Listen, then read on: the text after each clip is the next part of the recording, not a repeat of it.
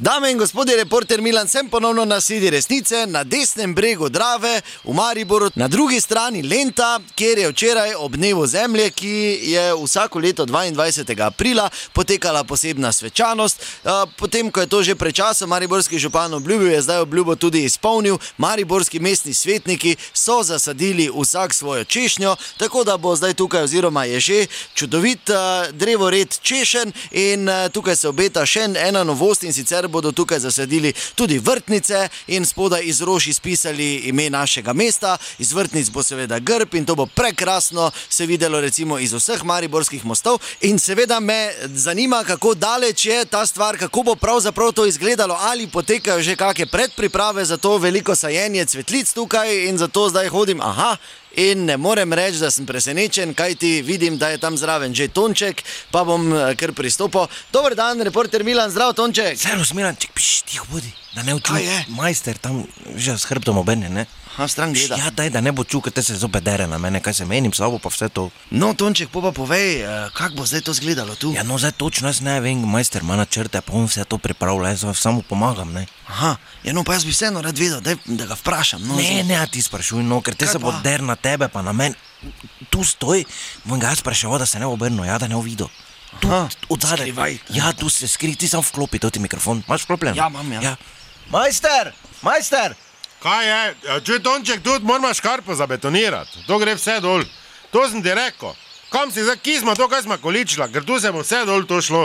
To te rože, pa to, kaj si nor. Veš, da grb mora izgledati v nulo, ko se ljudi z vlakom mimo peljajo. Še čuj, kaj je šef rekel. Majster, dajte še enkrat povedati, no, kak je šef rekel na slovesnosti? Ne deri se 100-krat, sem ti nem tega več povedal. Enkrat, če povedete, dajte, no, majster, no, enkrat mi še povedete, no. Pa ne stoj mi za hrbtom, veš, da se ne moremo vrniti. Samo enkrat, če majster, no. Zadnjič, zdaj ti povem. Dobro, dajte, no. V to zelenico, zeleno, pride še grb mesta Maribor in spodaj napis Maribor. Da bi mi s to gestom dokazali, da je to mesto zeleno in da potrebuje te sprehajalne poti pa zelene površine, in dali bomo noče nagle, bele pa rdeče, da to, ko bojo z vlakom ljudi videli, da bojo videli Maribor pa zelene površine. Po Dravi pa se bojo čolni vozili, na levem bregu pa tako nekoč se bomo zopet klunčkali. To vse, da ljudje vidijo, da mi v to mesto vlagamo. Jo, kaj ste nori, majster? Daj mir pa se, dobro, zdaj pa daj mir pa se spravi dela. Majster, samo eno stvar še. Pa kaj? Kak je to narekel? Pa sem ti že 100-krat povedal, ne? Samo to mi še povejte, te grem delati takoj, no samo to mi še, kak je to narekel? Pa vse, kaj je rekel? No, tu, ko so češnje včeraj sadili, no, kak je rekel, dajte že enkrat reči. Više to si nisi zapomnil, niso češnje, ampak čerešnje. No, kak je rekel, Tona? To ti še zadnjo zdaj povem. Ja, sicer nisi navajen šauflat, mi bolj teptamo, pa to smo obdručali, samo čujte, če gre za nekaj to više cilje, pa to neke zelene površine, čerešnje, pa to. Jaz bi še rekel, da škoda, da to ni še malo više, ne? Da bi lahko tudi neko sangališče ali kaj vse naredili. Bi pa še na koncu rekel, da ko sem pa čerešnjo sadil, pa sem bil prav žalosten, sem rekel, to ta je zabojčija. Zakaj zabojčija? Zato, ker bo zdaj človek lahko samo s pirom delal, ker druge zajebo. Majster, kako ste to dobro rekli? Dobar dan, majster, pozdravljeni. Kaj delata?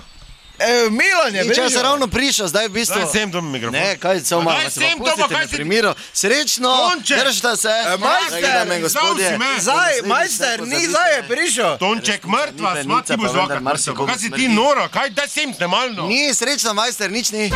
Ja, čujte, zapomnite si, brez študentskega servisa Maribor ne je bilo Milana.